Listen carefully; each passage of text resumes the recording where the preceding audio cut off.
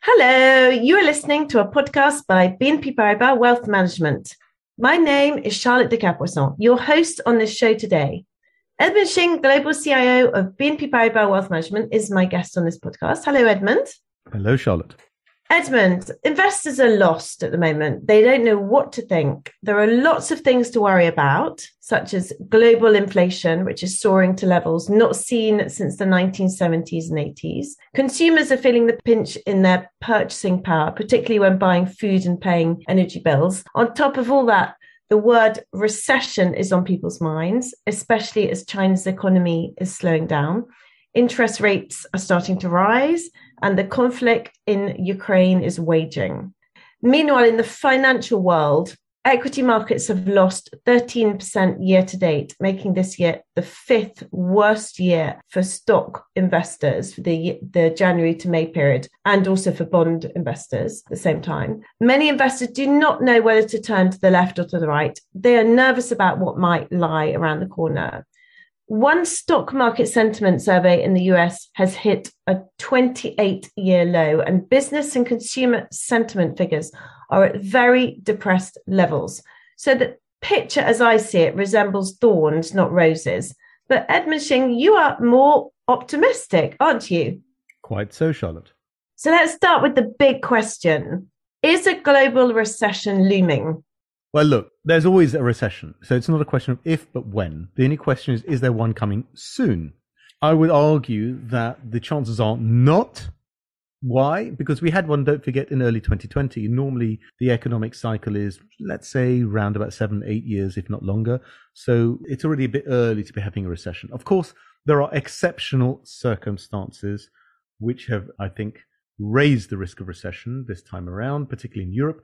And this is obviously to some degree centered around the Russia-Ukraine conflict, the resulting impact that this has had on soaring food and energy prices, which is putting a lot of pressure on growth, particularly in Europe, but also in the US as well. We can add to this, of course, some of the after effects of lockdowns, which have also led, in particularly in the US, to sharply rising wages and salaries, which has prompted the central banks, particularly the Federal Reserve in the US, to start to increase interest rates, which again has the effect over time of slowing growth. But in our estimation, we think the likelihood is that we will see, yes, periods of slowing growth in the US, Europe, and China, but that we will avoid recession in all of these regions over the next 1 to 2 years. But hold on, what about recession indicators? Are they not all flashing red? Well, no, that's the interesting thing, Charlotte. If we look at two classic indicators that tend to dip before a recession in the US, the first being housing starts, as in how many new houses and flats do you start to build? And secondly, temporary service employment.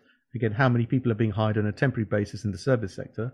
Both of these indicators usually start to fall well before an official recession starts. This time around, at the moment, they're both going up. So absolutely not flashing red, but actually suggesting that growth can continue. And even if we look at the latest ISM manufacturing survey in the States, again, this is a gauge of manufacturing activity, this actually went up to 56. And the 50 is the break even between growing and contracting. So not only is the manufacturing sector still growing in the US, but it's actually starting to accelerate, which I was quite surprised at. But overall, it does suggest that, at least in the US, there does not seem to be a recession looming at present. Let's talk about inflation and inflation expectations. Are things going to get worse, or has inflation already peaked? It's a bit early to be definitive, but I suspect, looking at the latest data points that we have available, that inflation probably has already peaked in the US. There are indications of several components actually starting to come down. Things like used car prices are already decelerating quite rapidly after having shot up through the latter half of 2021. So it does suggest that the inflation pressures are starting to ease, albeit from a high level. In Europe, it might take a little bit longer because the energy prices are a bigger influence here than in the US. And because of the need of the European Union to try to halt or at least reduce imports of Russian gas and oil as quickly as possible, that is maybe delaying the peak of inflation. But even in Europe, the peak in inflation rates should be seen very soon.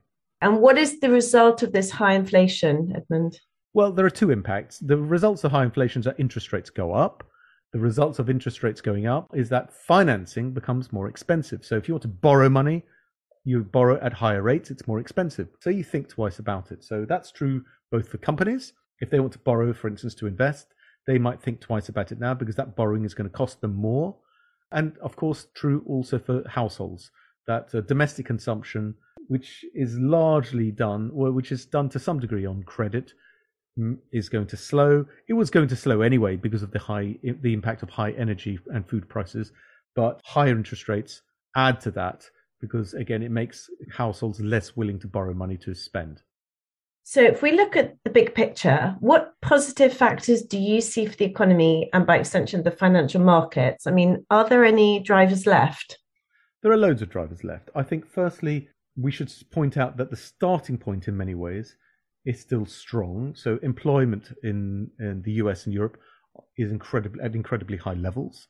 In fact, in the US, they're so high now that there are actually 2 job vacancies for every 1 unemployed person, which is quite incredible. It's pretty much never been seen before. In Europe, permanent contract employment, particularly in countries like France, is at a high not seen for well over 30 years. So pretty much since we've had the data available to look at. So I would say more people are in a job earning money today than pretty much at any point in recent history. Secondly, balance sheets are pretty strong. So a lot of the saving that had been done both by companies and by households, particularly over COVID lockdown periods of 2020, the money's still there, particularly in Europe. You had that stock of excess saving built up, which has not really been spent. And so companies and households really enter this period with a very strong balance sheet, and therefore, it's pretty solid backbone. And let's not forget that the stock and bond markets and property markets were all very strong in the latter half of 2020 and all through 2021. So there has been a sort of built up wealth effect, in particular for households. Their finances are stronger because their investments up until the beginning of this year had actually had a very, very strong period and done very, very well. This environment is very difficult for investors to navigate. So what investments do you recommend? Well, there are a number. I mean, I would actually start by saying, well, think about obvious things like the circular economy. What is the circular economy? Well, it's the idea of better design, repairing goods more, recycling more, and reusing stuff.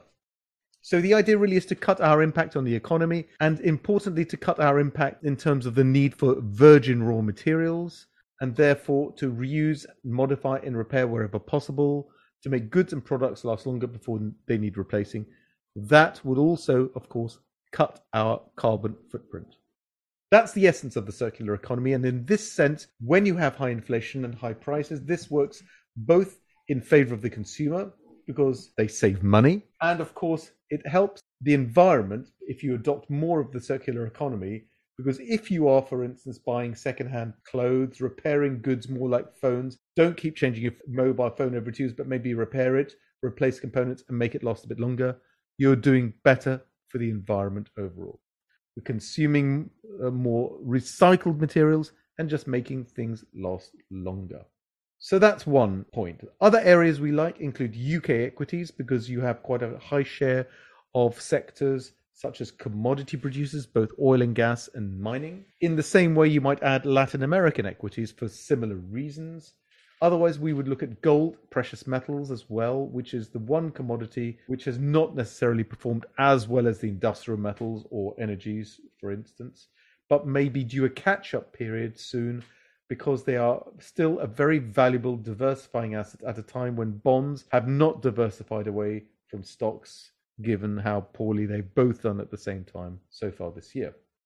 Finally, there are some opportunities in certain areas like real estate, particularly in warehousing, because there has been a bit of a dip in the short term in warehousing stocks because of comments from Amazon that perhaps they require less warehousing space in the short term. But I think the long-term structural trend in favor of online shopping will continue, particularly in continental Europe, where we expect to see some catch-up in online shopping penetration versus the very high levels seen in the UK, US, and China already. That should boost, in particular, warehousing demand, we think, in continental Europe. So that is an opportunity to invest in today. So overall, quite a few opportunities for investment, despite the difficult environment that clearly we have at the moment. Edmund Shing, thank you very much for joining me today. And thank you to our audience out there listening to this podcast. If you liked our programme, please like, share, and subscribe to our podcast channel on Apple Podcasts, Podcast Addict, Spotify, or on any other podcast provider. Goodbye.